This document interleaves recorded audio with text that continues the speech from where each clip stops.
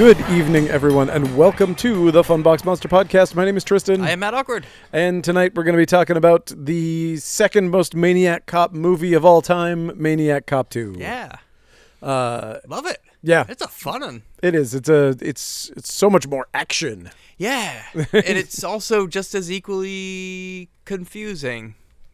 Definitely confusing. I wish the series would have some better ground rules, I guess. I'm still trying to figure out Cordell. I don't get him. I don't get his motivation. I don't get how they lay his motivation out in excruciating detail in this movie, and I still don't really understand it. Yeah, I still don't understand what he's going for. I don't know if they change. I don't know if he's a zombie or a ghost or I don't know if he's brain dead or he's totally competent. If he's a ghost, that's the only thing that would be the only thing that would make sense to me. Like, I never thought of that because he keeps affecting people in the real world, but he had a giant tree through his chest, whatever the fuck that thing was, and now he has a pristine uniform and he's got a zombie face. Right in the beginning, talking about the pristine chest, right in the beginning he gets shot pretty much point blank with a shotgun in that store robbery, and his uniform is pristine afterwards. He doesn't get a single even bit of buckshot in him. Yeah. Interesting. So it's like,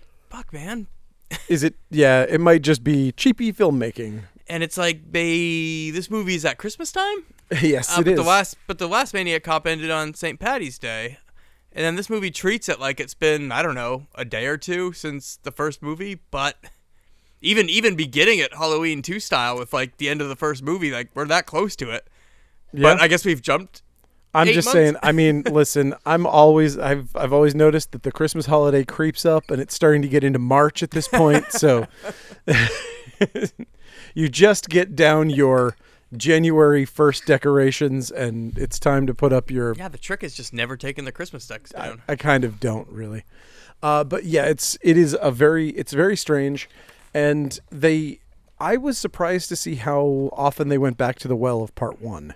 Oh, that I didn't even remember that originally. Like when I went back to this movie, I was like, "Oh shit! I thought this was all new stuff." And starting the movie Halloween 2 style, that's fine. I'm fine with that. It unnecessary. Like that's your fault if you didn't see the first one, but I could live with that. Doing the entire flashback scene to his prison death, that was inexcusable.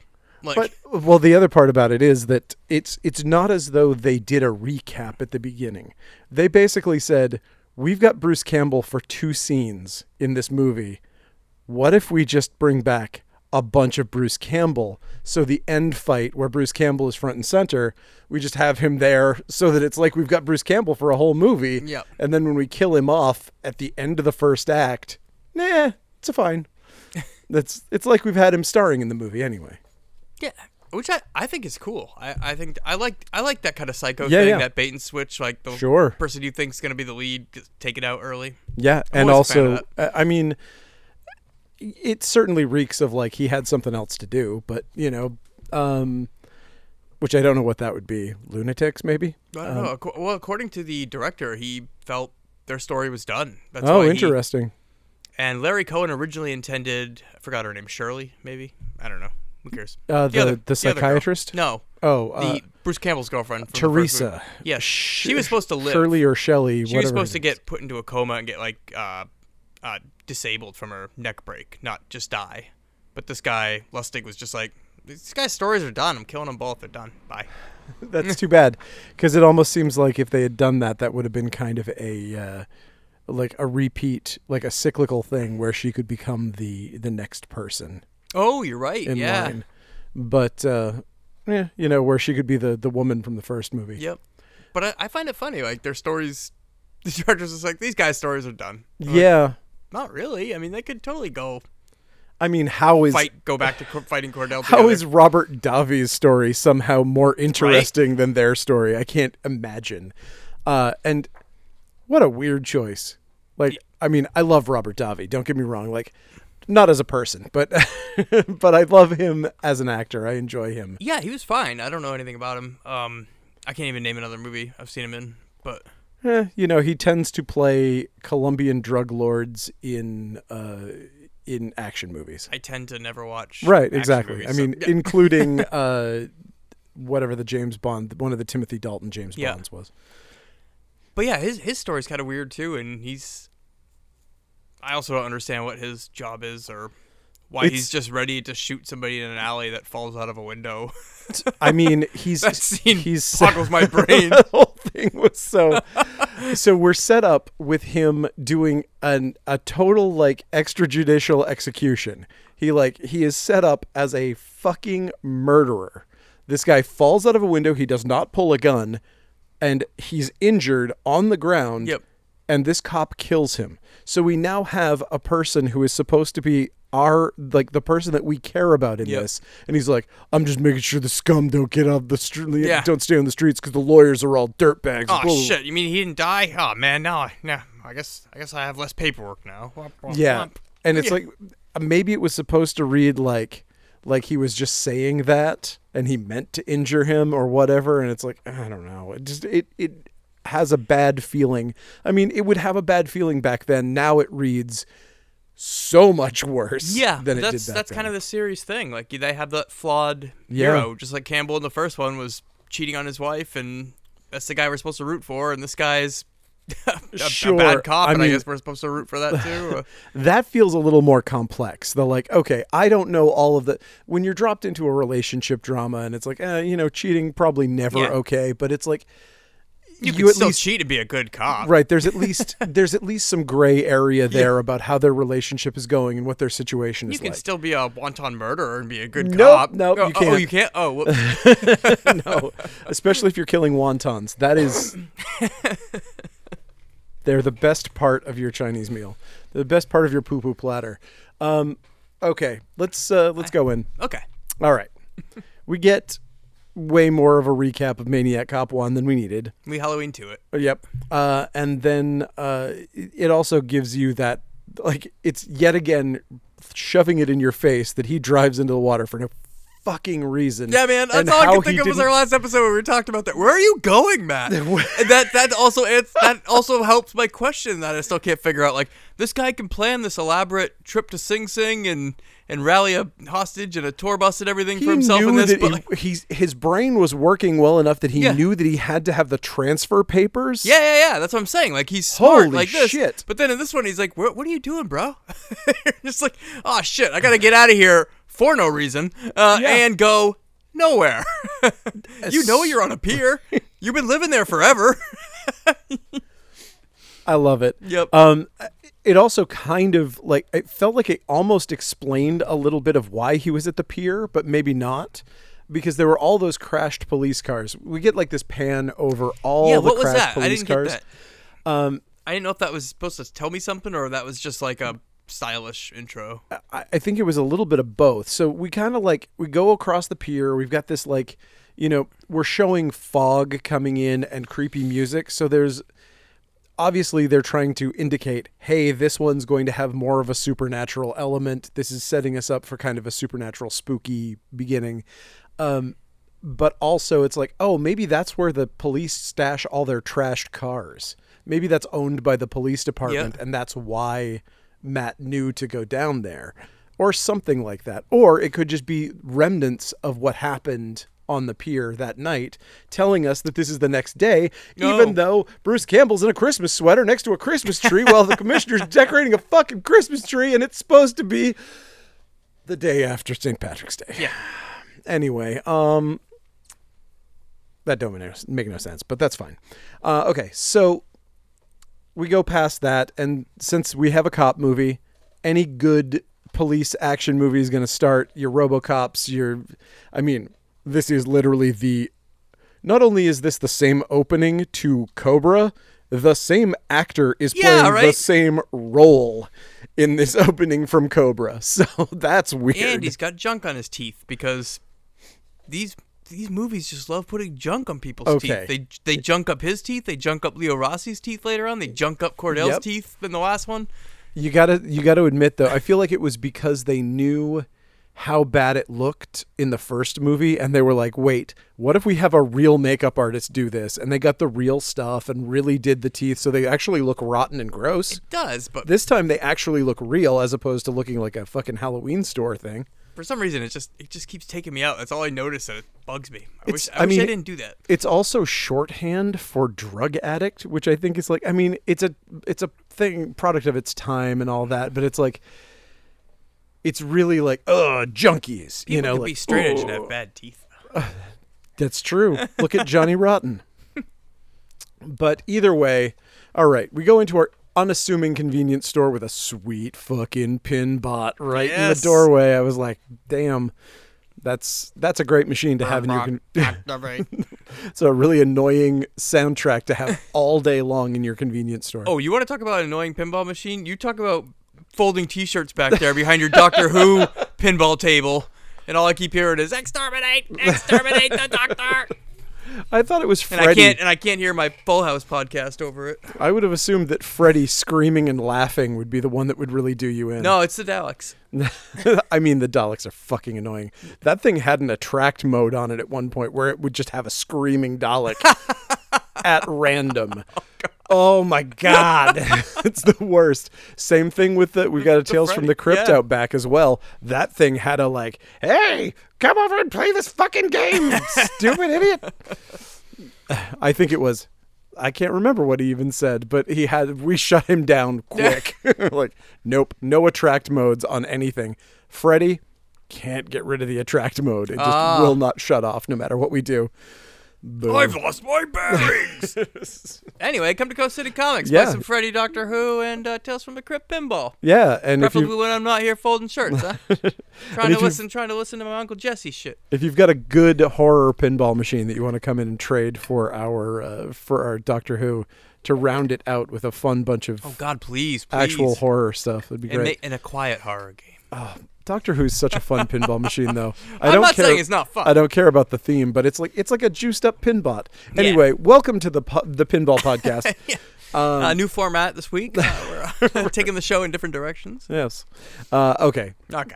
All right. So he does this like over the top criminal swagger where he's like looking behind him and looking sketchy and I think your average man on the street watching this movie is like, look at this overacting son of a bitch. And then if you talk to anybody that owns a store, you'd go, oh, I know that guy. Yeah.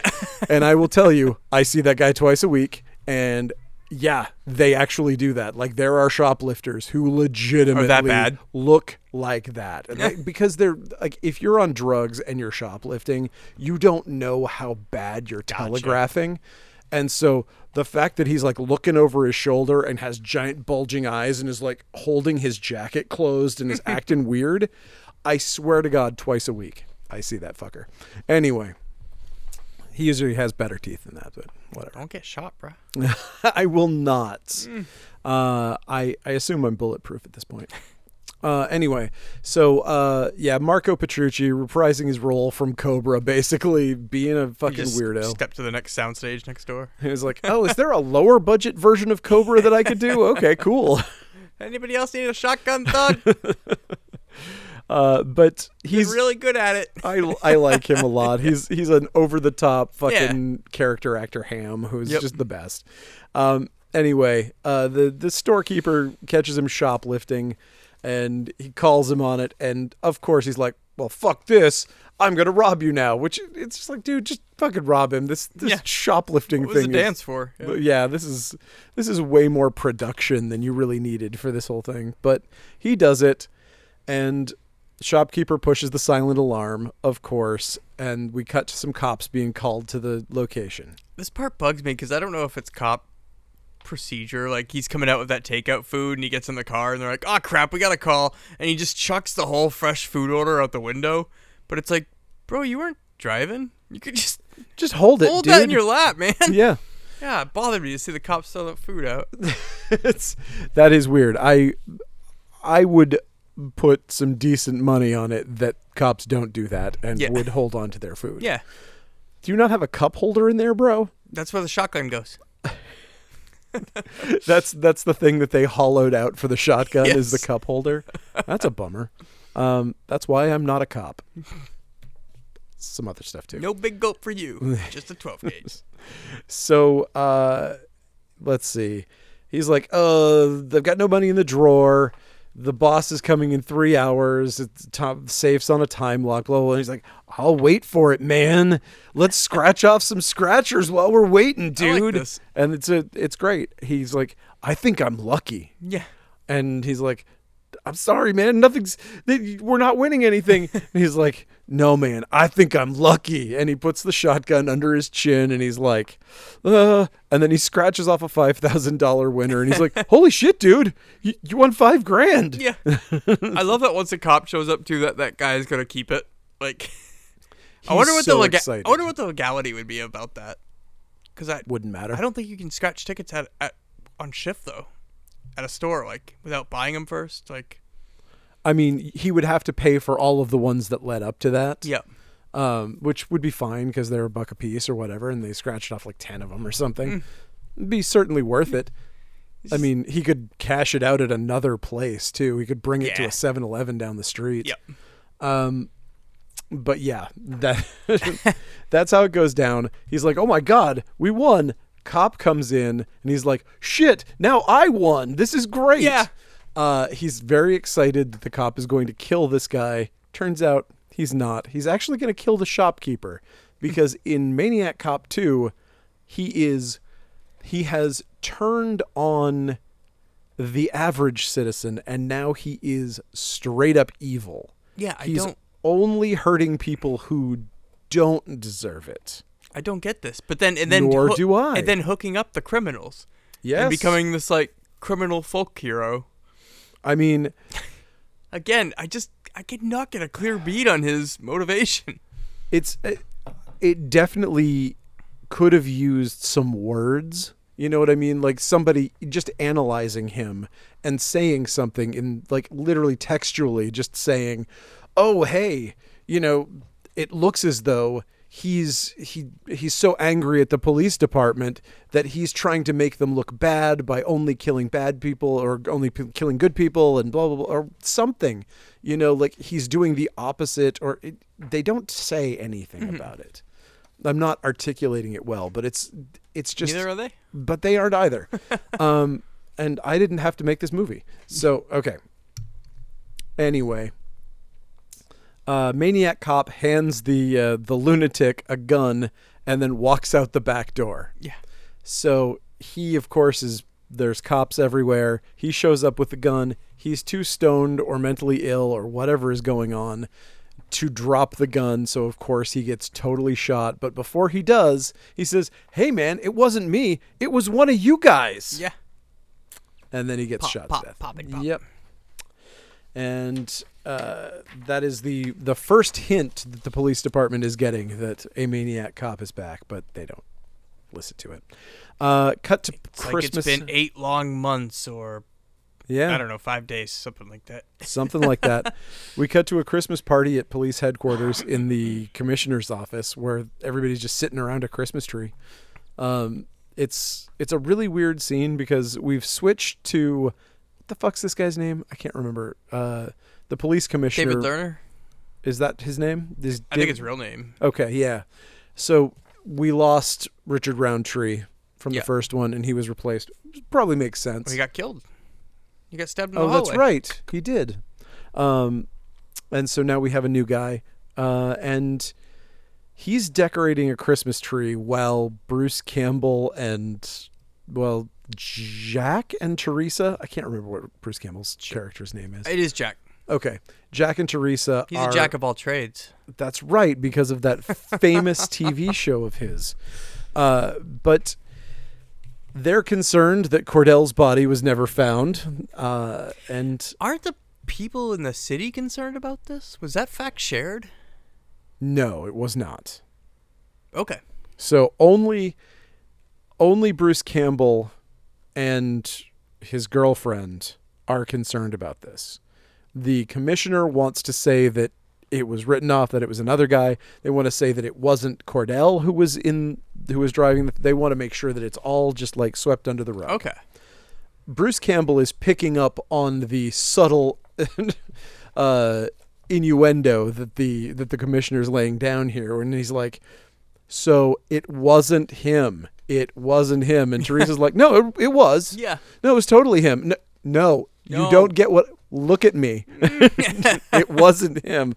And Bruce Campbell's like, hey, honey, he's saying that we can get our jobs back if you shut the fuck up. Yeah. She's like, I'm not going to, so Yep. fuck you, sell out. And basically Jack wants to sell out here, and it's kind of lame. He's like, fine, just let him sweep it under the rug. But it's like, his body was never found, and you both know that he was an undead killer. Yes. Like, you both are aware that his body was ice cold. You are aware that you can fill him full of bullets, including her, who allegedly shot him in the face 4 times. You know, like, come on, man. Yeah. Like, You you should be a little concerned. I feel like his death is kind of inevitable. It's like, if you're just gonna let Rent's that go, also buddy. inevitable, man. They need those paychecks. That's a good point. You know what? That is as valid a point. Yeah. Certainly, they're going to stand a better chance of surviving a Maniac Cop if they have a door. So, Yes. Yep. And doors cost money. And doors cost money. So they go to meet with a psychiatrist, and psychiatrist says that she's going to have to give a failing grade to Teresa on her crazy test, because she can't have anybody out there with a gun and emotional problems. Yeah, Claudia Christine in this role. Yeah, I she's love great. her. This was just for a kind of comedy smash cut. So we got her saying, "You can't have anybody emotionally unstable on the streets with a gun." Yep. Smash cut to guy flying out a window and Robert Davi shooting him in cold blood. What is this? What is going on here?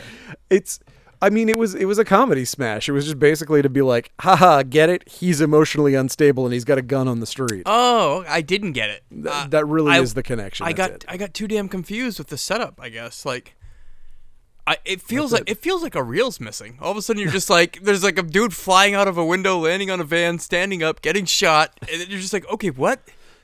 Who are they going after? The baddies inside? This guy was probably thrown, right? Like, they don't. Nothing to touch. They don't even touch on the building. There's no explanation.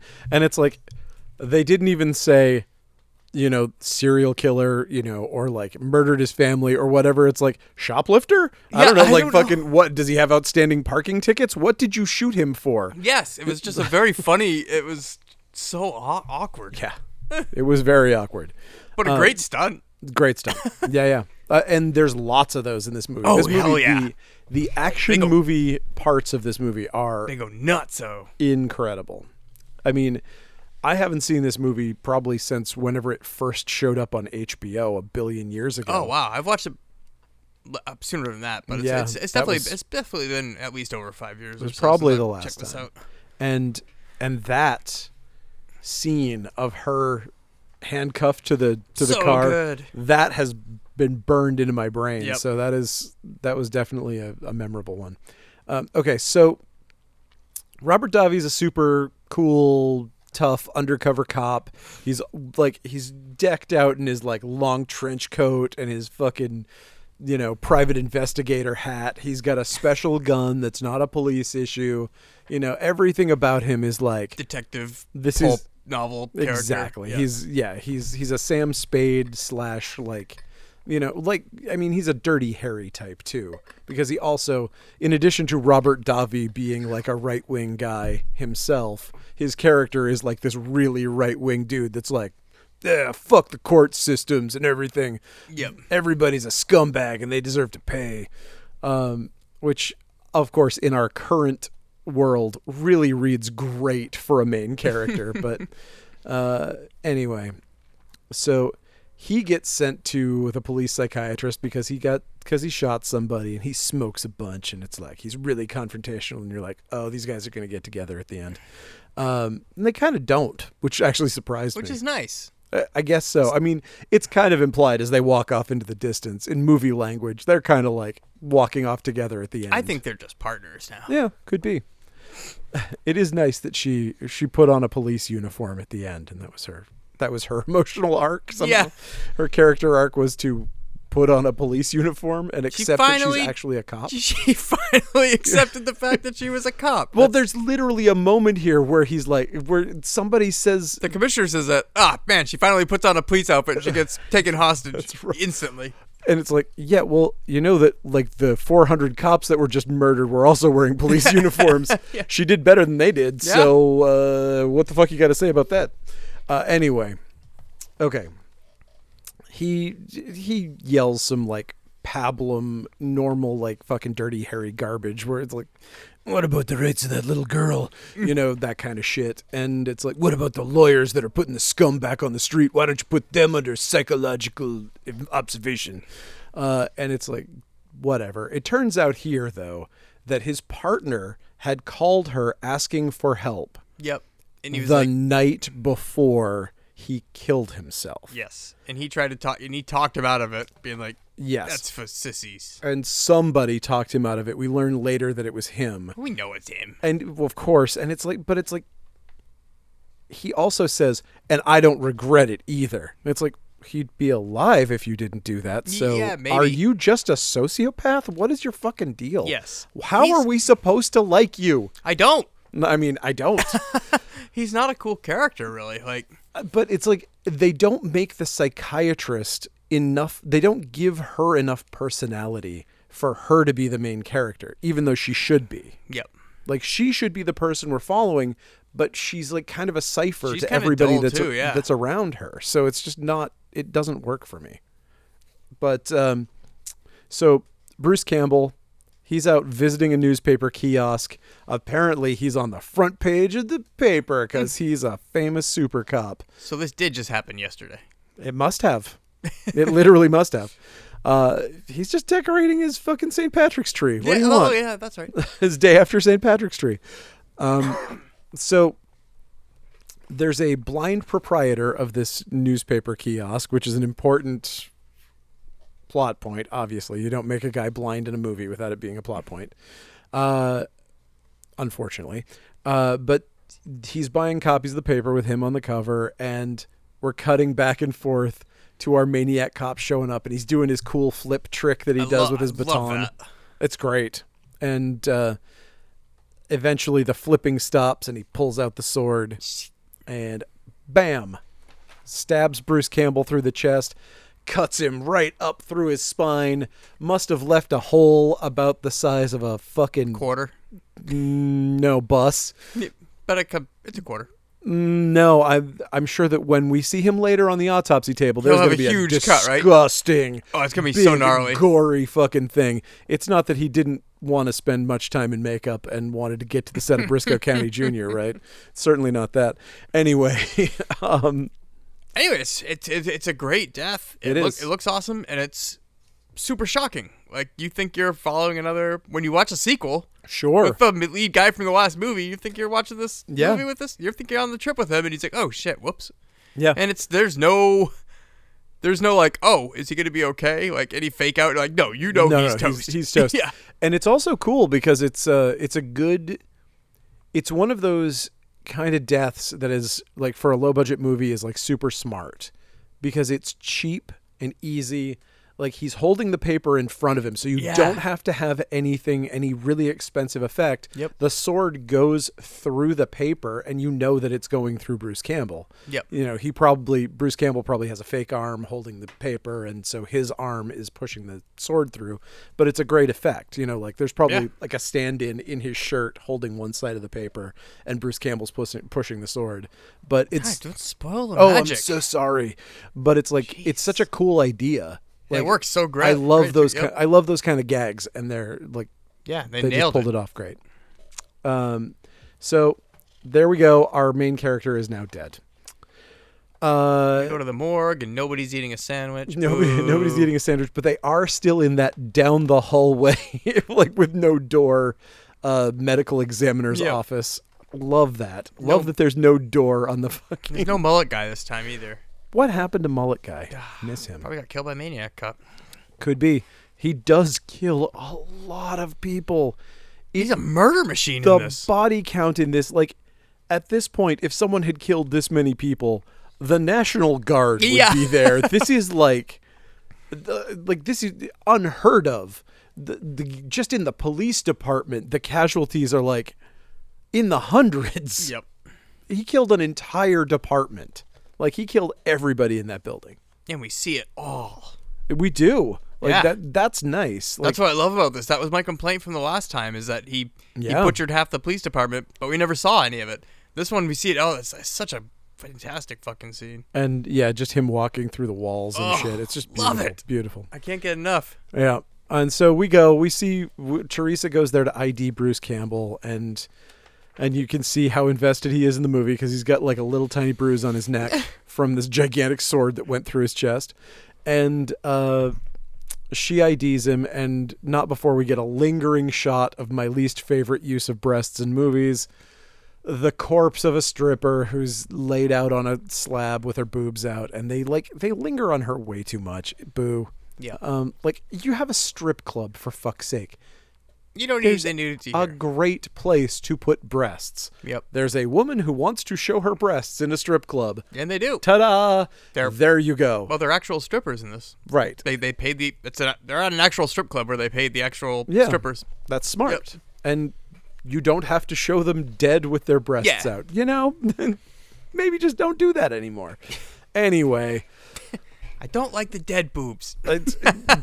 it's not my thing. If it's your thing, then you're a freak and I hate you. And you should go to the police psychiatrist. You should watch this movie because you get a really long shot of that. Okay.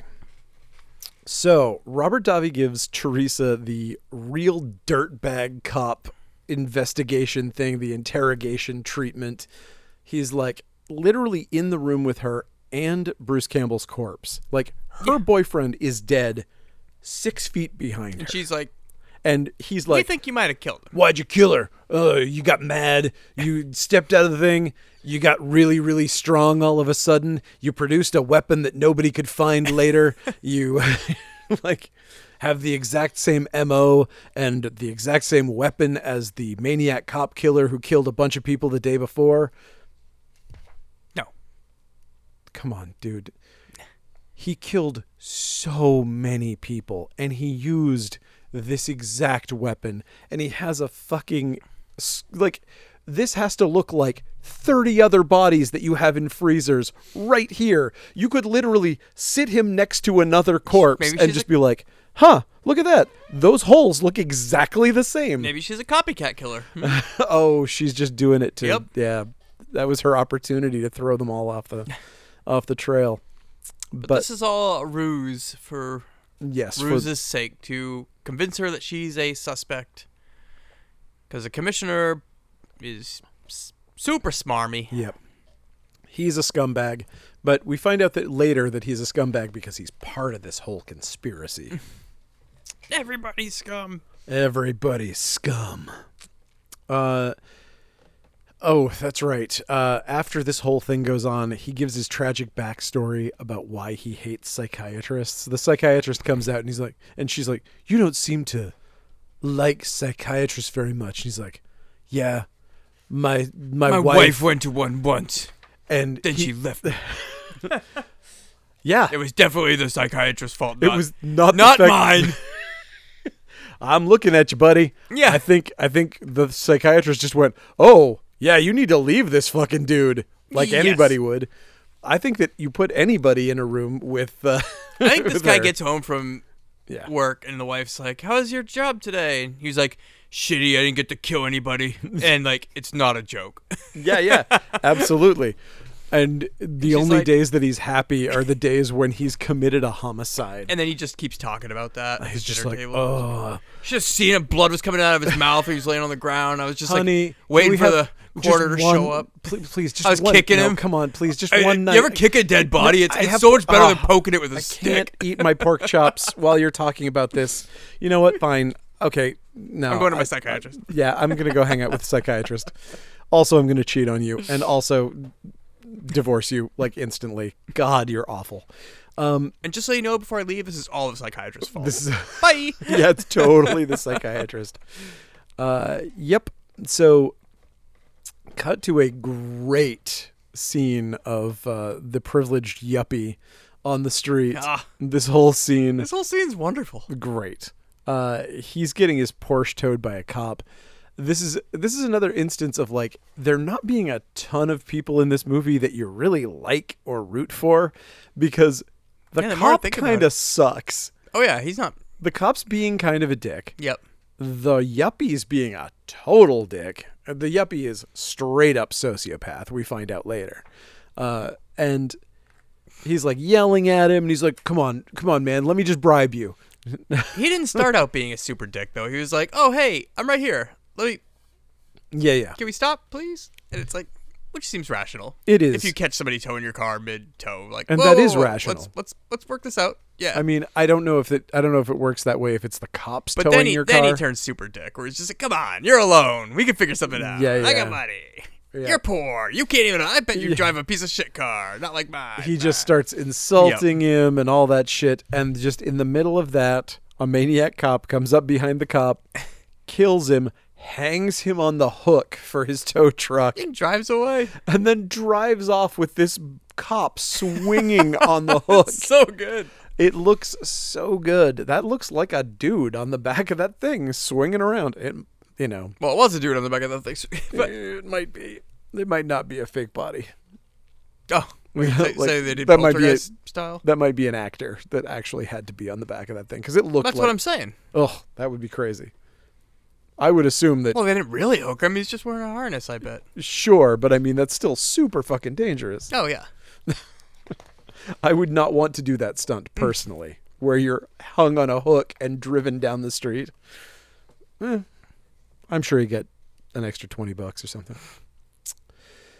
Anyway, okay, so now the psychologist comes down to the newsstand to interview the blind proprietor. She asks some generic questions that he's already answered a million times, but then she says something that really piques his interest. She says, "Did you touch him?" Yes, because we left that part out earlier. He did touch his hand. And he gets all creeped out, and he tells the story of how he was in a foxhole. His eyesight was taken by a grenade blowing up, but the grenade also killed everyone around him, and he was buried in a hole covered in corpses. The only reason he didn't freeze to death was because they were on top of him, but he said, "I never thought that I'd feel anything like that cold, dead flesh again until tonight." Or whatever, until last night. When I touched a gloved hand. Yeah. He might have touched the wrist under the glove. Who knows? But there it is. She's now getting further evidence that this is the maniac cop who had killed all those people the day before. Really should probably have been on their radar at least a little bit, considering they never found the body. But, that's fine. Later on, they arrest the guy whose car got towed. He's like, "No, man, it was one of you guys. It was like 6'3". He was a maniac cop." This scene was weird too, because like they also take that guy out of his glasses, so it's like hard a little. I found it a little. Yeah. I didn't recognize him at first because he wasn't wearing the glasses, and one of the cops that's arresting him is like a plainclothes officer who almost looks like a mobster. Yes. So like I thought it was like a mob guy shaking somebody down, but then I noticed a cop behind him. Then I was like, and who the fuck is this guy? Then I was like, oh, that's the car guy, but no glasses. So this whole scene I just thought was messy. It was a little messy. It was definitely a little messy. Do we ever... I looked on IMDb to figure out who this was. Was that Bill Mumy? Who the guy who was getting arrested. Oh, I don't think so. It looked like fucking Bill Mumy from Lost in Space and Barnes and Barnes. Yeah, and Twilight Zone. Maybe it was. I mean, this movie's got a slew of familiar genre faces. Seems like that would be a thing that he would do, but I couldn't tell.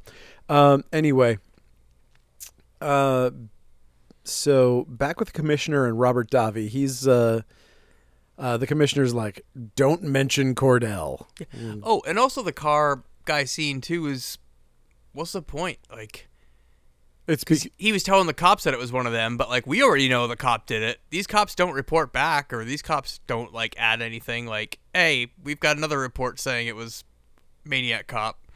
So this whole scene is just pointless. It is weird because he's basically fulfilling the role of the woman whose boyfriend was killed in the first movie, where she actually got a look at him and drove off. Yeah. and then reported back to be like, oh, hey, it's this guy. I can describe him. Yeah, but this whole scene could be excised and nobody would even notice. Yeah. No, you would not notice.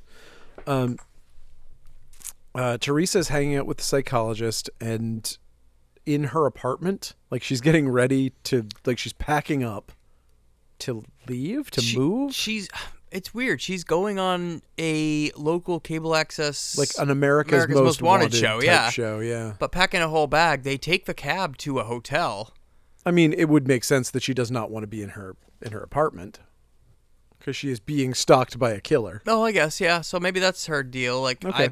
But I don't know. They seem like they're going straight to the show, but they go to a hotel first. That's where they tell the cab to go. I don't know. I was confused with that because it was like, oh, is the TV show shot in a hotel? And then I'm like, no, Matt, that's stupid. TV shows are not shot in hotels. No, pornos are shot in hotels. Unless you're watching Hotel Hell with my boy Ramsey. That's a good show. Yes. So this is fun.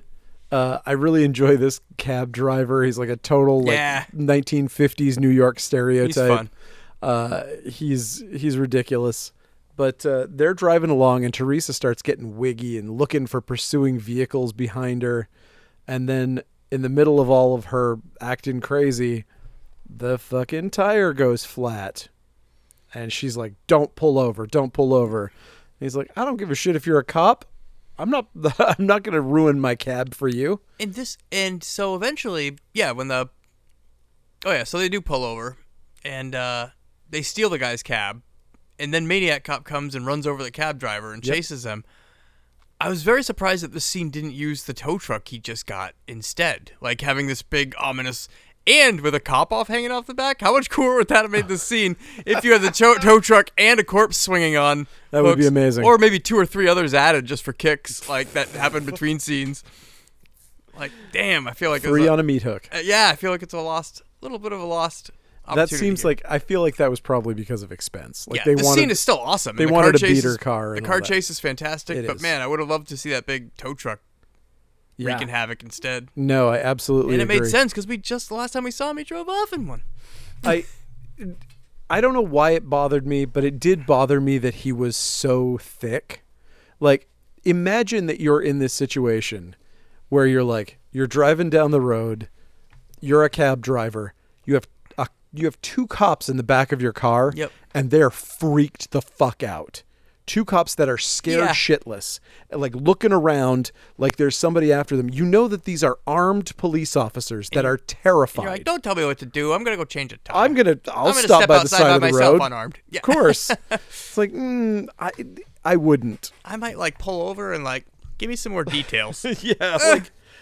Tell me why I shouldn't get out right now. Is there a mafia gunman headed this way who is going to kill us in cold blood? If so, I will ride on the fucking rim for a little while. Right. But that's not how it goes. He gets outside, she steals the car, takes off, and we get a big old car chase. He gets run over.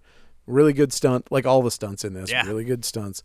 And just sparks flying, the tire tears off. It's a great car chase too. Yeah, middle of the night, driving down the sidewalks, action movie smashing trash on the sidewalk kind of scene. But it's really, really fun. Eventually, she crashes the cab, and she gets out with her gun drawn and unloads all 6 rounds of the pistol into the Maniac Cop. She goes for center mass, which was a little silly. He's so close. It didn't even do anything to him. It wouldn't have mattered. You could have shot him in the face. Yeah. At that. You already, especially her. But of all people. He's a ghost. We just don't even see the bullets. It's true. He doesn't have any squibs or anything. That's why I'm saying, what is this dude? Yeah. No. Spectre, ghost, zombie. There's no good answer. Poorly drawn caricature. Yeah. I think that's more likely. Okay, so... he picks her up, throws her through a hardware store window. Pretty great scene here. And while she's recovering, MC goes after our fucking psychiatrist in the back seat. He pulls her out and handcuffs her to a random car and pushes it down this road. It's awesome. It's amazing. Especially because he seems to know that this road is going to be downhill for long enough that this will definitely kill her. Yeah. Which Because he's not a dummy, even though he's brain dead. Even though he's brain dead sometimes. So in this hardware store that Teresa gets thrown into, there's a Bob Vila standee with a fucking chainsaw. And of course, like in movies, it's of course gassed up and oiled and all that, ready to go. So she turns that thing on, goes after him, and again, what is this guy? This did not like this. Me neither. I want to like this, but it's like, dude, stopped a chainsaw with his bare hands and didn't lose any hand. So come on, man. I'm willing. Yeah. Is he a ghost? Is he magical? Like, that would have cut your damn fingers off and been an implement like for them. If he's a zombie, impairment, I mean, yeah. If he is a zombie, it would still cut his fingers. It would cut his finger. Like again, I because don't care what your name is. You're not stopping a chainsaw with your bare hands, dude. Yeah, that's like even Jason Voorhees. That would have cut his hand off. Yes. You know, he would have been fine later, but at least it would have cut through his hand. So I like this because of its absurdity. Yes. But at the same time, it bugs me because, it didn't cut his hand off. So I'm like 50-50 on this grabbing the chainsaw thing. I don't hate it, but I half hate it. For me, if they're going to go this obscenely, like, cartoonish and over the top with his abilities and imperviousness, I would have liked to have seen a fake chainsaw on the ground with his finger imprints in the blade, where he grabbed it so hard that he crushed it. He crushed it, and there were finger imprints in the blade itself. And it's like, oh shit, he just stopped it before it could cut him because he's so strong or whatever. You know, it's a cartoony concept, but basically you're making him into Superman. Yeah, you know, this is a Max Fleischer cartoon of Superman kind of thing. Because like he's been shot 100 times already and nothing happened.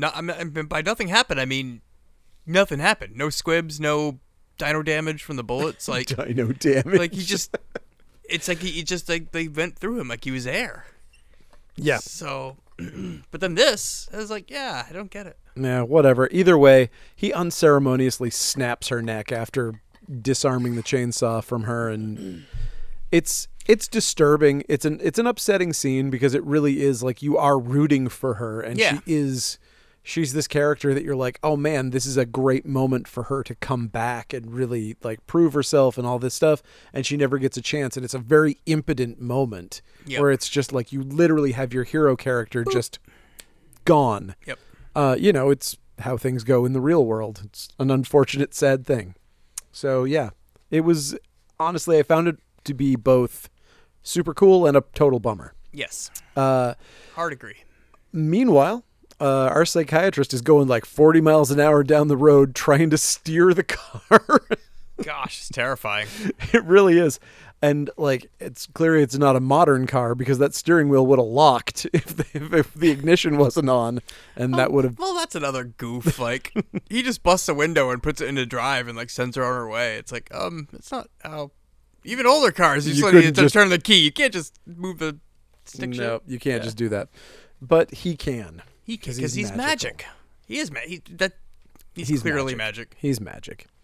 But she's going super fast down the road, and she manages to get away without tearing her arm out of its socket somehow, which is impressive. No less impressive than her climbing in the window eventually. Yeah. I mean, but after a long time of like just holding herself up off the ground, crunches like fucking core strength on this lady. This is one of those things because you watch it, and when I was watching this, I was like, just climb inside. I'm like saying that to my TV, but I was like, I couldn't. I don't know if I could or not. Yeah, but at first you do think that you could. You're like, the window's open. Just chuck yourself in there. But like, oh shit, but how do you get the oomph to get yourself in there? Because you have no ground to stand on. Yeah. I mean, and so the more you think about it, you're like, oh, that would be fucking terrible. if they'd had a million years to film this movie and they, had more of a budget, I'm sure they could have done some really cool stuff with this. But I mean, obviously they had constraints and all that. Yep. It would have been fun to see her testing all of the limits as it's going through, like seeing her try to pull herself in and it jags the wheel. Yep. You know, like, oh shit, I can't pull myself in because as soon as I pull on this, then the wheel goes that way. So I've got to pull myself with both hands at the same time and try to equalize the, you know, like, seeing that would have been cool. Yeah. But what they did still looks great. And eventually she gets inside but isn't able to apply the brakes for some reason and crashes into a bunch of crates. And flips upside down. Of course she flips upside down because, again, it's a cop movie. But it doesn't explode because she's a main character. Because she's a main character. Everything else in this movie explodes when you look at it wrong. so much exploding. So let's see. Where are we at now? Oh, right. A non-maniac cop shows up while she's upside down and is like, hey, lady, you seem to be upside down. Why are you handcuffed to the steering wheel? Here, somebody give me a hacksaw. I love how you say a non-maniac cop shows up. Yeah, well, I mean, I don't know that for a fact. I know. I mean, we're assuming. He seems nice enough. At first blush. They always do. I know. And also, aren't like police handcuffs like standardized fucking keys? I also wondered that too. I almost Google searched it, and then I was like, oh, who fucking cares? But yeah, when I was watching this, like, oh, we need to get a hack. Yeah, order me a hacksaw for these cuffs. Like, couldn't your keys do it? But I don't know if they are or not. Yeah, they might not I'm be. not a Who cop. knows? I've never been one. Really? Yeah. Maniac or otherwise. It's just funny. Yeah, I'm always like, I think about that when like somebody goes to trial or something for some crime, and they're like, well, your Google search said that you checked to see if the cuffs were standardized on. I was watching Maniac Cop 2. Sure you were. We hear that one every day. I'm literally working on a fucking comic, and I had to Google what, like, because I needed a term for embezzling. Yep. And I was like, you know, that's a fucking dangerous thing to have in your. I was like, that's a weird thing to have in your fucking search history. What's but yeah, another word for embezzling? I just want to look very learned while I commit when I these go crimes. when I go to court. Yes. Okay. Let's see. Where are we at? What was the word? What was the word you settled on? Fuck, what was it called? It wasn't an expression for it. It was a type. I was looking for I wanted some sort of like in joke about an actual like Ponzi scheme style thing, and it was like a lapping. That's what it was called. It was a lapping scheme, and I can't remember exactly what it meant. I just needed it for a one-off joke in a stupid comic that I'm doing for a Kickstarter that's coming up soon. Cool. I'm gonna put money into it and read it. It's got a hambezzler in it. Oh. He's like a hamburglar, but he embezzles. Sold. You had me at ham. Yes, don't worry. There's so many ham-related people in this. Enzo Garza of Gut Ghost will be drawing that one, so I'm very excited about that. Anyway, that's a secret for only people who listen to this podcast, because I have not said that to anybody else. I didn't even know. There might even be people from the Teenage Mutant Ninja Turtles involved in this. Ooh, who knows? I heard they were created in Maine. They were. Anyway, okay. And that's Coast City Comics. You can buy Rad Wraith. We don't know why the other issues aren't coming out. They won't tell me. And we have lots of Ninja Turtle toys. We do. Okay, anyway. CoastCityComics.com. CoastCityComics.com. Now, Officer Riley is on TV with the police commissioner, directly refuting his claims to his face, knowing full well that she's going to get totally shit-canned for this. Impressive. But you know what? Let's forget about all that and boobies. Yeah. Cut to the worst strip club ever. This is insanity. What's wrong with Club 69? Club 69 is the worst. Here is what happens at Club 69. There's a countdown for 25 seconds. Girls come out in bikinis. They dance for 22 seconds, take off their tops for 2 seconds, and then take like $5 and then wave and go backstage. How do they make a living? It's frequency. They come back out again. It's just like they show their boobs for 2 seconds after dancing and then leave. But 2 seconds isn't enough, so you're going to stick around for when they come back out again for the next 2. The worst. Anyway, I mean, this next one is my favorite. So this guy with a weird beard, old weird beard, he takes an interest in Cheryl, the new stripper, who she's going to get a whole song. So she's going to dance for like 35 seconds. And she comes over to him because he's taken out a 20. Yeah. And he's the one person tipping her. She crawls over to him. She takes that 20, takes out her boobs for 2 seconds, hands him her $35 top, and then goes backstage with her $20. Yeah. Club 69's fun, dude. You should go sometime. Not great. Not great with figuring out their finances, but otherwise a great strip club. Maybe they get a cut of the bar. I don't know. This is a bad strip club. I've always just been too distracted by the 2 seconds of boobs to wonder about this place's finances. Listen, that's what you're thinking of when you're seeing the strip club scene in this movie. You're like, how does this place make money? No, I'm concerned about the strippers. I'm worried about the You are dancers. a business owner, I guess. So it bothers me that they are mistreating their workers. Unionize. Maybe they're not. Club 69 needs to unionize. They're making sure their dancers don't tire themselves out and work too hard. That's true. It's a very responsible management there. They care for the girls. Sure. And this is like a classic, like, sleazy New York. Like, this is one of those, like, criminalizing sex work kind of things that was done in these movies back in the day, where she calls her mom and she's making up stories because she's so embarrassed that she's a dancer. And it's like, you know what? Sex work is work. That's what we say. Even if you only here. dance for 2 seconds. It's not good work if you dance for 2 seconds and then give away your top to the creepiest person in the club. Mom, can you wire me $25 for a shirt? I made $20. It's the 4th time this week. I made $20 tonight and gave away my top. Fuck. Okay, so she says she's a secretary in New York and blah, blah, blah. She hears a crazy, frantic knock at the door. Someone's trying the doorknob, and she tries to call the cops, but she has to call the front desk to get an outside line, which I don't think that's really how any phones work, but it might in a flop house like that. It could be. That is a legitimate, like... Yeah, because the Flophouse doesn't want cops there because the more shit that happens, they get shut down. Right. Yep. Because this is basically like straight out of Basket Case. Exactly. It's one of those kind of places. And so... Beer guy busts in. He does. And he's going to murder her. Because that's his thing. Because that is his thing. Which I'm willing to bet that he's the one that killed the naked girl in the morgue, too. You know what? I think so, too. And he's got a weird beard. Yeah, he's Captain Weird Beard. I think anybody with a beard that weird, probably a murderer. He's so gross looking now. Leo Rossi nails us. It's so funny. Rosie. Leo Rossi, I think. Yeah. I mean, and that's got to be a real beard, too. It is. Right? Like, it is. That's, like, he was told to grow the beard out and look scraggly. Yep. Like, and wow, nailed it. Yeah. Like, that is, like, he looks like if Bluto fell on really hard times and started doing meth. Yeah.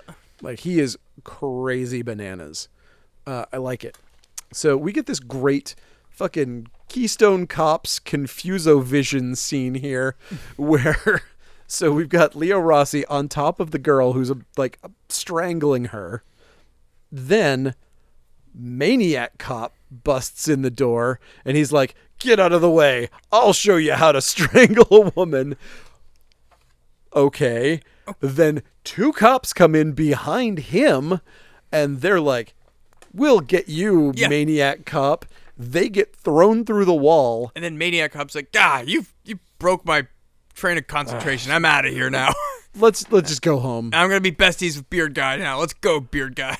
And now they're best friends. This is my biggest complaint of this whole movie, though. What the fuck is Maniac Cop doing there? out of all the places in the city he can go to and all the things he's doing, he just shows up at that girl's apartment. Like, he never had any prior connection to the strip club, to this beard guy, to anything. Yeah. He's just like pops up on the 4th floor of a random flop house and at the same time it's so weird. This is why I just wish there was some way to get him there. This is why having a Columbo detective as opposed to a tough guy, cool Robert Davi detective would be helpful in this situation. If you had an intelligent, like, super cop who uses his brain to figure stuff out, then you could have him saying things where he's like, I think he knew where the killer was going to be. Mm-hmm. And so he followed him because he has some sort of plan. There you go. And he does. Like, if you think of the Maniac Cop as being a clever, conniving character, and for some reason he's figured out this master plan where he's going to break this guy, he's going to get him sent to prison, he's going to break him out of prison, take somebody who has transfer papers to Sing Sing, go there, like all of this kind of like, like he's a Batman type character, like he's the Joker. With his invincibility, it almost seems like dude could just walk in the front door of Sing Sing. He could walk in the front door of Sing Sing. He's invincible. He's invincible. He can teleport. He just shows up in the police shooting range. Like, how did he? Yeah, exactly. Is there back doors in shooting ranges? I think there wouldn't be for like safety's sake. That doesn't seem oh shit! I was looking safe. for the bathroom and the bullets are flying at me. It seems unsafe. That seems like a bad plan. But you know what? I don't design shooting ranges. Do not take the door on the left. A funny prank that day that he switched the bathroom with the back door to the shooting range door. Okay. I'll miss that goofy bastard. So now he's a super fan of Cordell's because he loves that he's killed so many cops. And so he's like, hey, man, come home with me. We'll be best friends. I'll make you hot chocolate and we can get in our feety pajamas and we can tell each other stories. Oh, fuck, that scene would have been great. Like the two of them, like just sitting on a pink rug with their feet up in the air wearing like bunny slippers or something. And they're like, and then I killed this one. And then I killed this one. You're my best friend. Turtle song plays in the background. Fuck. $1 million idea.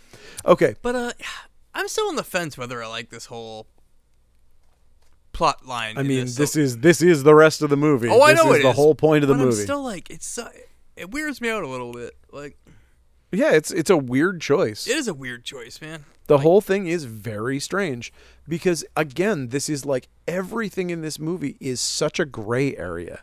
It's very hard to root for anybody because Cordell has been wronged. He is a victim, but then he victimizes everyone else. I mean, yeah. It's very hard to latch on to anybody. Our main cop is a scumbag, and the one person who isn't a scumbag, this psychologist, isn't given enough character for us to root for her. So it's just weird. The whole thing is weird. But whatever, it doesn't matter. We get to see Cordell's face here, and he's got really sweet zombie makeup, which is really great. I love the look. And he's like, "Hey man, what's your name?" And he's like, "Hold on, maybe you can write it down." And before he manages to get him a piece of paper, he goes, "Cordell." That's too much bass. Yeah. Cordell. Yeah, it's true. It almost sounds like what's his nuts from wrestling? Paul Bearer. Paul Bearer. Cordell. Did you say Carvel, man? Yeah. Like the cake guy? That's great. Did you say corn nuts? Did you say corn nuts? I'll get you some corn nuts, man. Yeah. Come on, man. That'll be great. We'll hang out here in our feety pajamas. We'll eat corn nuts. It's going to be a great night. We'll rent Fast Times at Ridgemont High. Anyway, this is where we try to cram some Nightmare on Elm Street into this movie from out of nowhere. It's a very strange little thing. Davi and the psychologist have another talk, and she's like, You know how people like to have jump rope rhymes and stuff? Here, let me put a poem in here that I'm reminded of. Even the actress, He's like, why am I doing she this? looks like she feels like she's really mucking up the movie with this, because she is.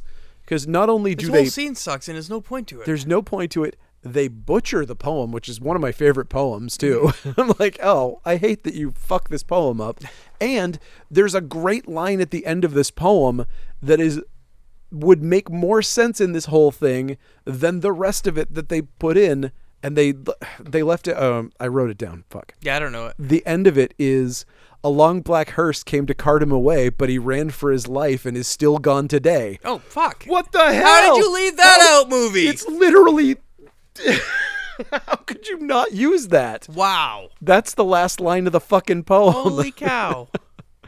But anyway. But yeah, this whole scene, it bugged me. It bugged me even more on the second. I was just like, why is this even? Yeah. Why is she doing this? Because why is any of Nightmare this on Elm going Street was a very popular film. I guess, but like this doesn't No. mean It for shit.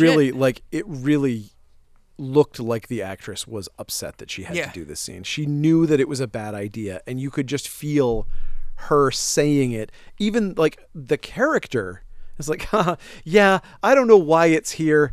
And it's like, no, we don't know why it's Yeah, we here don't either. Yep. Like, I don't know why it's been going through my head. It just has been. Well, shut up Keep it there. about it. Keep it there. We don't need to hear it.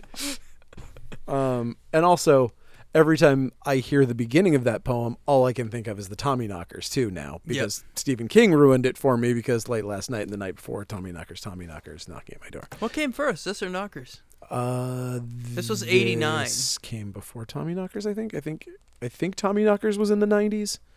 I can't Seems remember. Right. Seems about right. Yeah, it was the last really good Stephen King book. It was the last of his great. It was the worst Stephen King book ever at that point. And I think he made worse ones later, but man, Tommyknockers was a terrible disappointment. Got that in hardcover when it first came out, and I was like, oh, I think the one I read right before it was It. And I was like, well, wow. So we went from It to this? Yep. Ugh. I read it again recently. Liked it a lot better. I don't know. Anyway. Okay. Our Psycho and our Maniac Cop do a knife comparing scene, and we get a rehash of the shower scene from part 1. Dumb. I mean, it was just it seemed like they even slowed it down. I could be wrong, but it went felt on forever. It felt slower than the first movie. I was like, this is way too much time. But maybe it was just because they changed the music to soft whistling, and that was made it seem like it went on forever. Just give me a few flashes of the shower cut. That's all we needed for this. It was way too much. Yeah. I will say, though, it did make me laugh because I only noticed in this one that our fucking insane Maniac Cop has a tan line shaped like a Speedo. I was like, picturing Matt Cordell out on the fucking beach in a Speedo did make me laugh. So there was at least that. Anyway, okay. Now they're going to strip clubs with the dancer who was attacked earlier, which is always a great idea. Always bring the person who's involved in the case out into the field to identify somebody. I feel like they did that in the last movie. This scene is hilarious too. So yeah, they bring her along. Got a fucking cat hair in my nose or something. I don't know what's going on. Yeah, they bring her along to see if Beard Guy shows up, so she could point out Beard Guy to them. And damn, they got lucky because it's a strip club in New York City. Let's just go to one. Yep. Oh, hey, it's that one. Oh, bing. That was easy. Wow. Well, didn't know that was going to be so quick. Yep. But she IDs him, and this is great. This is some wonderful low-budget filmmaking crap, because this fucking strip club is clearly somebody's house.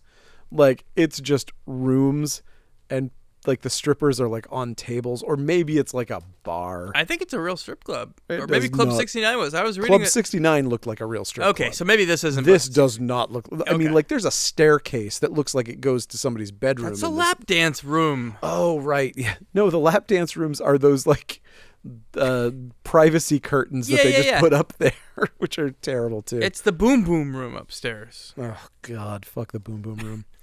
Okay, so this is a great scene where they chase him around the place, but our cop with the broken wrist, smap. She pulls her cast out of the sling, knocks him unconscious with her cast. Awesome. Good scene.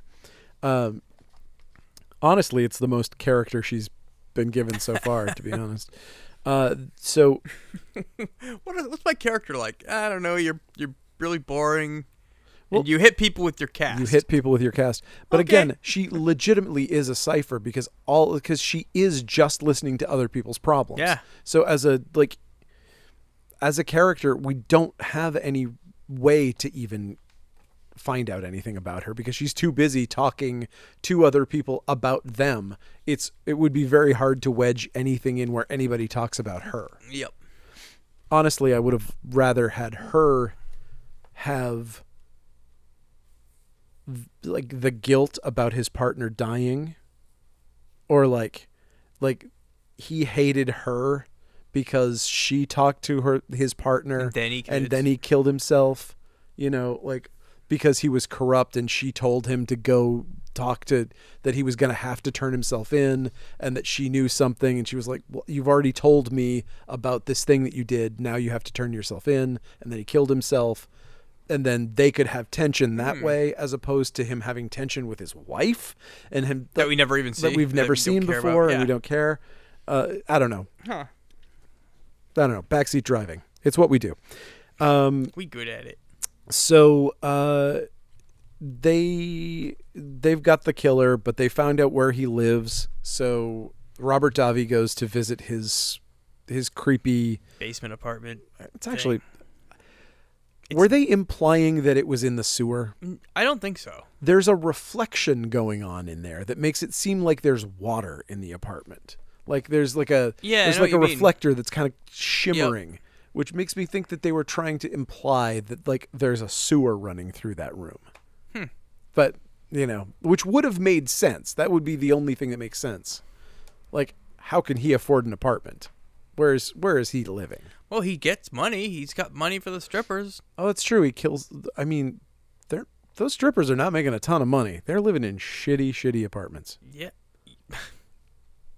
He's living in the sewer like a Ninja Turtle. Maybe he's a Ninja Turtle. So there's nobody there, but he sees. This scene is so pointless because he goes in and he's like, "Looks like we've got a serial killer." Fucking duh. Yeah. Bro. Like, we know this already. Where have you been the rest of this fucking movie? We know he's a serial killer. Yeah. You've already been in the same room with one of his victims. Yeah. But, okay, so turns out we got Danny Trejo in this cell with him. That was cool. He doesn't have a line, but it's cool that he's there. Our psychiatrist gets into her police uniform and tries to relearn how to shoot a gun one-handed and gets berated by the Irish cop from the first movie. Don't worry, he'll get his. So, psychiatrist comes to talk to the psycho and he says, "Don't worry, my friend's going to be coming by tonight. Maybe they'll pay you a visit, whatever, so... And he does. I like that she doesn't instantly turn around right now and like go warn people. Like, this guy pretty much gave you an indication that like this baddie's coming. That's a good point. That's a real good point. I'd be like, okay, I can't confirm what he's saying, but we should probably really be on our guard right now. Yeah. He claims that he's friends with Matt Cordell and that Matt Cordell is going to come here and kill everybody in this police station. Yeah. So maybe... It can't hurt to be on get our game face on. Yeah. Maybe just like one flamethrower. Is all I'm saying. Just maybe. But whatever. He does. He comes back and we get a full-on Terminator like massacring the entire police station. And it's starting with the shooting range... From all the cops at the shooting range getting shot from behind the shooting range, I think it's the coolest thing. And then there's an excuse for why he gets his super cool future gun here. Yep. Because he takes it from the shooting range because somebody was using a fucking space gun. It was fun. Yeah, it was fun. I like a good fun space gun that doesn't exist in the real world. So is a fake space gun. I think so. Yeah. I was just like, what is this thing? You put on a scope on top that you never used, but it was like was that supposed to be the clip or? No, I mean, I think it was something. And he had like 10,000 bullets, and it's fired like a machine gun, but it's a tiny little handgun. Yeah, it's like a RoboCop gun. Yeah, exactly. Basically what it was. It was like he had the RoboCop gun, and it's kind of an homage to every movie that does this scene. So, once he's out of bullets, he just starts throwing people through walls too, which he's is great at that. Great. I mean, and the scenes of him walking through the plate glass and through the walls and through the doors, I've never seen it done so well. Yeah. The Terminator doesn't do it this well. Like, no movie, it feels like every single, even the highest budget movies, there's some sort of tension where you see that the person can't be as strong as they're implying that he is. Where, like, even when Arnold Schwarzenegger goes through a wall or whatever, you can see that it's like that there's a resistance and it's slowing him down some. When Zadar goes through these things, it's like they don't exist. Exactly. He just destroys them. It's so beautiful. It's such, like, oh my God, like such high level effects and filmmaking. Crazy. Good scenes.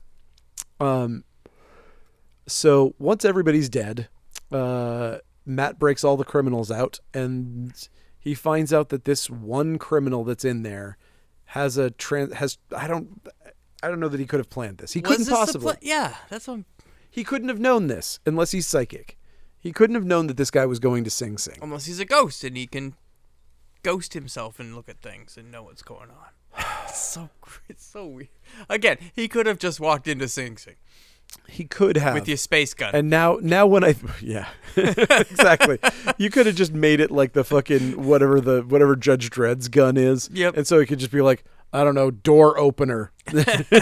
Shout it into the gun and opens the door. But now that I'm thinking about this, I feel like the route that they should have gone is not that Matt Cordell is a super genius. It's that the fucking killer is a super genius, that the psycho is a super genius. So that this Joker type super criminal that is killing all of these women, they shouldn't have made him they should have made him somebody who was trying to get revenge on the police department. He finds this guy and he comes up with this plan. They talk about how smart this guy is. And he's like, I went through the police files and I found out that there's a guy who's going to be released from prison. If I go in and you break me out, I'll get him. We can go do this thing. Blah, blah, blah, blah, blah, blah, blah. Yep. That makes sense to me. Shit. That's the only thing that would fix it. That fixes the whole fucking thing. So there it is. However, that could also slow it down, and I love this movie's brisk It pace. does. It sacrifices making sense. Yes. For being fast, which is good, but there's a lot that could come out of this movie too. Oh yeah. And I don't think that any of that kind of setup would take that long. Yep. I mean, he could have spent all of the time that he's just like, hey, I like killing ladies. Here's my pictures. My sewer apartment. Here's a drink. Yeah, all of that could have been nixed in favor of him setting up his evil plan. Yeah. So,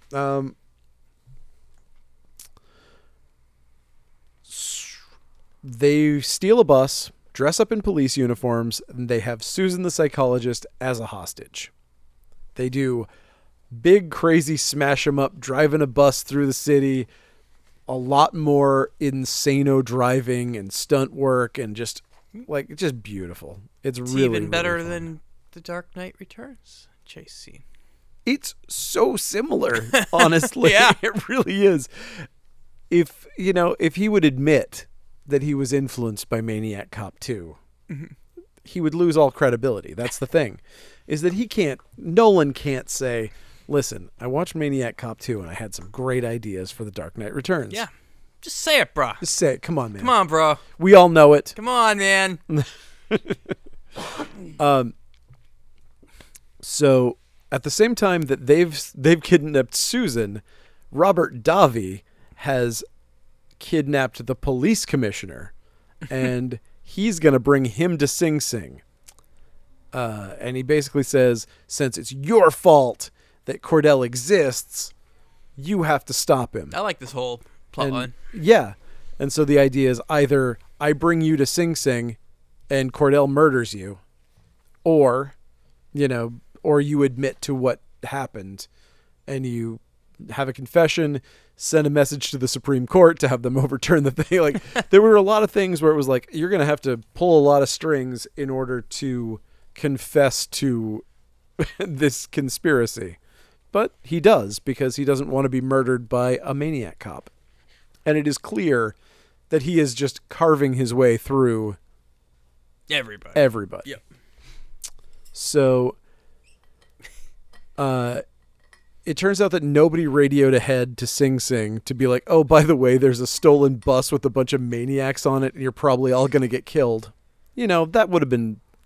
A phone call is so impersonal. Yeah, right. I love this. We'll just wait till it all happens. This is maximum security prison. They're just like, oh, okay, if you say so, bus driver. I mean, we didn't have a transfer scheduled for right now. These things aren't on a time schedule. Yep. We just let them in if they show up. So you showed up and you have papers, and some random dude can tell if they're not forged. Perfect. Come on in. So right, he put the paper in the bucket. I put the paper in the bucket, for God's sake. That's all you need to get into Sing Sing. That's it. I mean, not a lot of people want to get into Sing Sing. So he gets in, and they open up death row after killing a shit ton of people again. And they're in the middle of like trying to free all of the death row inmates to, I guess, build an army to go after. Again, it's so unclear what the whole shtick is here. Because that's what I'm saying. Like, is Cordell here to build an army? Is that his plan? Is he here to get revenge on the people that killed him in the shower? Was that just a bonus perk to the mission, or is that what he's actually here for? Yeah. Is he here to get his name cleared by the commissioner? Because you should probably just go to the commissioner instead of fucking around in flop houses killing strippers. It's like, what? There's so much. I don't get it. Yeah, there's so much of the Maniac Cop where it's like, he's got to get revenge on these people who've wronged him. Or just like random people who are on the street. He's just going to patrol the street and kill people for no fucking reason. That's the thing. I can't tell when his plan starts and when his randomness begins. Like, it's just, he's so messy of a character. He's very messy. Oh, messy Cordell. Messy Matt Cordell. That's what they all called him back at when he was alive. He's a chocolate mess. Yeah, he spilled barbecue sauce all over his badge and stuff. He's silly goose. What a silly goose. I understand. So we get this whole thing where the commissioner comes over the radio and he's like, Matt, I've admitted that I set you up. We're going to do all of this stuff. We're going to, And Cordell just hears him clear as day through the concrete walls in a rioting jail. Yep. And he's like, oh, okay. Oh. And he just starts walking. I guess that's all I needed. Bye. He's like, oh, okay, then I'm going to stop my rampage and I'll go. Now, where's he going? So here's again, this is not in the movie. Yeah. This is me making up what I think is happening here. So he's killing people. He's killing random citizens so that the police look ineffectual and they can't protect anyone. They can't do anything. He's just basically an agent of chaos at this point. The part of his plan that he's on right now is do everything you can to embarrass the police department and hurt the police department as much as you can, and just, because he was wronged by the police. Yep. Once that part of it is done, all he has left is the people who killed him. So he is the people who attacked him in the shower. So now he's like, oh shit, I know that these guys are here someplace. I'm going to go find them and kill those guys. Mm-hmm. That's the thing that makes sense, but there's nothing in the movie that says that. And so that's what they do. But these guys know that he's here, and they've planned a surprise party for him. Again. I guess they knew he was coming. I guess they had everything they needed to make some Molotov cocktails. Like, Oh, yeah, they that let shit's you have probably that easy to stuff. find in Sing Sing. They make the toilet wine very strong there. Yeah. But they set him on fire here. Yeah, they up the Yeah. it's a bold step. It is. And this is clearly one of those things where it's like this was meant for a VHS release because in HD, you're just like, oh, hey, look at that stunt guy with a weird mask on. Yep. It's like so clear that it's just a stunt guy. I have a feeling that it is not that obvious on VHS. It is not. And so, I watched it both ways. yeah, so that's yes. unfortunate. I don't care. I still love. Even the mask looks cool though in the fire. Yeah, sure. No. But yeah, it is. I It is just a little like I silly. feel I'm mostly just feeling bad for the effects people who are like, no, I made this for this format. I'm not bad at my job. I just knew what the constraints were. I could not know that there was going to be an AI that could fucking translate pixels. And he loses like a foot too, and he gets set on fire. He's also much smaller. But man, it is amazing how they commit to this. He is on fire for the last 5 minutes of this movie. That is a lot of time. And so he's fighting all of these guys. They really didn't think this through too much. This is straight out of the the zombie manual. Don't use fire because it doesn't kill him instantly, and now you just have a flaming now zombie. You're on fire. Good Yeah. shit. Yep. And here it is. Here is Man. proof. This ends like Halloween 2 as well. Yep. With the fire. Yeah, weird. Just thought of that. And so he basically strangles people and sets them on fire, kills all of his killers. Grabs a person while he's on fire and chucks him up to the second balcony. It was great. And then Yeah, they don't skimp on the fire suit scenes. yep. And at this point, I guess our psycho strangler has decided that Matt has turned on him. And Yeah. so he grabs Matt's sword and stabs him. And of course, this does not please Cordell. He hates it. He does not like being stabbed.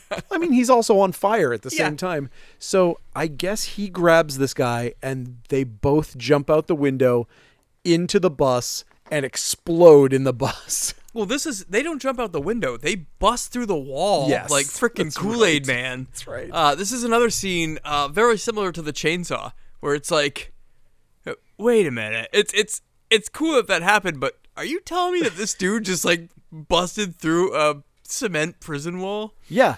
And so Okay. so why bother with the transfer papers if you could just walk through the Yeah. wall? He's essentially a Hulk. Yes. You wouldn't see the Incredible Hulk being like, Hulk need to forge transfer paper. wearing a fake mustache. Who is this Hulk you speak of? I'm Mr. Rull. Ugh. Yep. So that's what we get. We get an exploded guy inside a bus, and they're like, well, we're going to bury all of the parts that we found and give them the other important part is that he's going to be buried with honors, Yes. which seems like quite an ask after he kills 1,000 police officers. Wow, I'm shocked at my own self right now because I did Like, not think of that at all. I feel I was just like, oh, but nobody is told that that's him.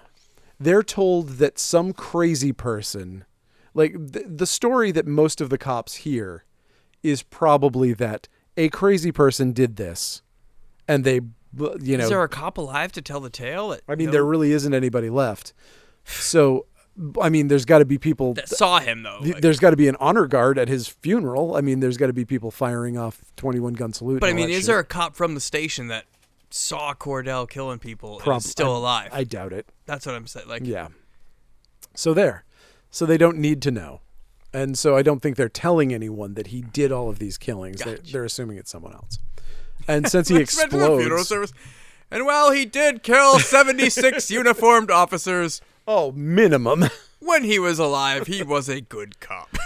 Kind of. Before he died, he was a really good cop, mostly. Kind of. He was also committing extrajudicial executions, I believe. They did say that in the first movie, yes. So he was also... He wasn't even a good cop, but he was a good cop. He didn't even deserve that kind of burial in the first place. I don't know. Anyway, so we go to the funeral. Of course, Robert Davi hears something strange, but it's probably fine. He drops Cordell's shield on the coffin. They walk away. What is this scene with him looking in the lookaways? I didn't get this. He heard something. We were supposed... It's a misdirect for the scare, I think. But there's no. I'm saying like right before the jump scare ending, there's that scene where Robert Davi's just like looking out, and you just see nothing, and then it cuts back to him, and then he's looking out again, and you still see nothing, and then she even asks like, "What are you looking at?" Those are his cop senses. He knows something's wrong. He knows that Cordell is alive and his body has knitted itself back together like the Terminator. It bugged me because I rewound the damn scene. I'm like, oh, what am I missing? I'm not seeing what he's seeing. And after pausing it even, I'm just like, oh. No, he doesn't see anything. Fucking nothing. And then the girl even like asked a question for me. Yeah. What is it? And it's like still nothing. But the jump scare, you got to admit. It was awesome. Perfect. Yeah. That is such a good jump scare. Yep. It actually got me the first time I watched this for the podcast. I was like, fuck. Nice. But I mean, that is... I knew it was coming, but it was still jumpy. Yeah. But it is fast. Yeah. It's like... It's so punchy. I wonder how many takes they had. I don't know, that was a firstie. It could have been. Probably had to be, because I don't know that they could afford like a bunch of balsa wood coffins. Well, I'm sure it's not a real balsa wood coffin if some dude's punching their hand through it. Well, I mean, it's something cheap. It's got to be something that looks at least a little bit like it. They look great. Yep. The exact opposite of the woman being pulled through the door in Nightmare on Elm Street. But speaking of Nightmare on Elm Street, we get our jump rope rhyme back here. Floating over the wind as they walk off. And then the best Bring part it of the movie. That's right. The Maniac Cop rap. It's fucking awesome. Holy shit. Oh my God. I was so happy when we had a Maniac Cop rap.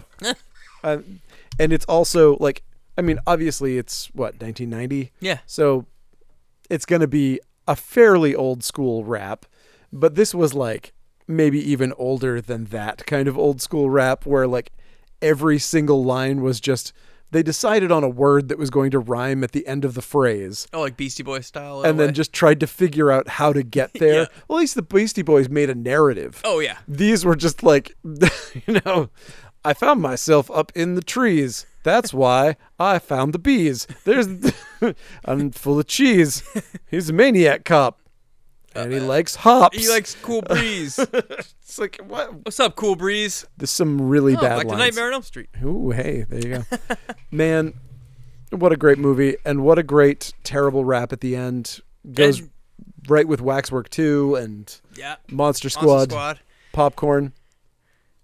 Man, we really got to put that compilation out. Got to get that fucking compilation going. I don't know how to get those rights. Yeah, me neither. But yeah, man, this is for as much as I question things in this, it's still just a fucking fun movie.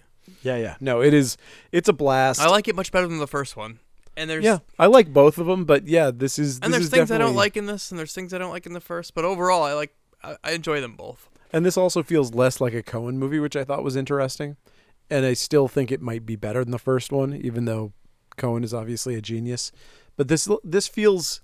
He still wrote this one too. Yeah. This still all feels like, I mean, because of the era, like we're slowly slipping out of the video era. Yeah. Like we're on the slide at this point. This is like the beginning of the slide. Is like 1990. We're about to head down. We're like pretty much peak would be like 1990 probably. You think so? For what? For VHS rentals? Well, maybe 93. Are you kidding me, man? Really? 93. People were still renting. I was working at a video store in 97, and we were renting tapes left and right. Really? You think that was like the peak of rentals? I don't know, peak, but yeah, I was there right when DVDs started coming in. Like, people were renting VHS all the time until there was no streaming. Yeah. Interesting. So I would say, like, I don't know about peak, but like... 97 might have been peak. But this feels like a direct to DVD movie or like a direct to VHS movie. It was a direct to VHS. Yeah. But I mean, it feels only like in it. America. It got theatrical releases everywhere else. Really? Yes. Interesting. But you know what I mean? Like it has that feeling where like a Coen movie feels like something that you're supposed to be seeing in a theater. Yep. This feels like something that you're supposed to be watching at home. I don't know how that is. I don't know why that is, but it just, to me, that is how it feels. It could have potentially been a theatrical release. I was watching a video on this where Interesting. New Line wanted to buy it and make it a theatrical release. Live Distribution wanted to buy it and do it straight to video to capitalize on the straight to video horror market.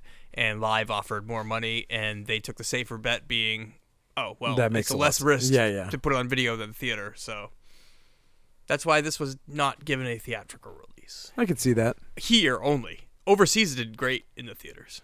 Really? Yeah. It did great? It did great. Maniac Cop blew up big time in the UK. Yeah. Really? Yeah. That's fascinating. So this got theatrical releases in tons of other countries, but not here in the States at all. Yeah. So was Robert Zadar like a star everywhere else in the world? I do not know. I hope so. I want nice things for poor Robert Zadar. Yeah. He's a star in my book. Yeah. As a star. God, this is the worst episode we've ever done. We're both fucking tired. Yeah, it's been a long day. It has been a long day for both of us. Anyway, thank you for listening. You can follow us at the Funbox Monster Podcast. You can buy things from coastcitycomics.com, and that helps us make this. And the more you buy, the better the episodes are. That's true. We actually this week. People haven't bought anything on the website. That's why this episode sucked so much. Oh, man, really? No, I don't know. If it's great, then it was because you probably bought something while we were talking. So thank you for that.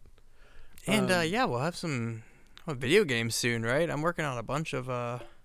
Oh, yeah, there's a bunch of vintage video games up on the site now. Yeah, I was playing some Faxanadu the other day. I mean, there's some other weird stuff up there, too. We've got arcade marquees up there now, so, like, lots of weird things on the website. You don't know what you're going to find on coastcitycomics.com. Yeah. Check it out. It is a weird site. Lots of toys, lots of games, lots of skateboard stuff, lots of weird shit. We got used skate stuff in now. Weird. Nice. Fun stuff. Get on it. Yeah. Help us get through this fucking winter that never seems to end. It's so cold and terrible. I hate it here. Anyway, Maniac Cop. It's good. And follows. Yeah? Where you follow us? Yes. I usually start this. I think I already hit that. But at Funbox Monster Podcast and at Coast City Comics. Okay, and I am Matt Awkward, VHS Fiend, and check out the Video Vagrants group on Facebook and the Video Vagrants YouTube channel, where there is a movie every Friday night at 9 p.m. Eastern. And if you tune in tonight, we're going to be watching Cobra. Faster Pussycat Kill. Nice. Yeah, there we go. One of my favorites. I'd never seen it, actually. I've seen a bunch of Russ Myers ones. I haven't seen that one, so I'm going to look forward to that. Yep. It's tomorrow night, but one tonight, of the if you're two listening to big it on stars of the Russ Myers, I think. I think Faster Pussycat and Mudhoney are the two that are like really clutch Russ Myers movies. I loved Super Vixens. I rented that one from Videoport. Super Vixens is the worst. What? That's the one with Bob Schott, right? The big the axe guy. Oh wait, no, Super Vixens is okay. That one's all right. I was thinking of, is it Up? I think it's Up. Oh, maybe Up's the one I like with the axe guy. The one with Hitler? I think Hitler is in Up. God, I don't remember. It's been so long. It's so ridiculous. But either way, yeah, tomorrow night, Video Vagrants YouTube channel, 9 p.m. Eastern. And every Friday, there's a new movie there. Yay. Fun stuff, guys. Follow it. Do it. Stuff. I'm going home. Good night. Peace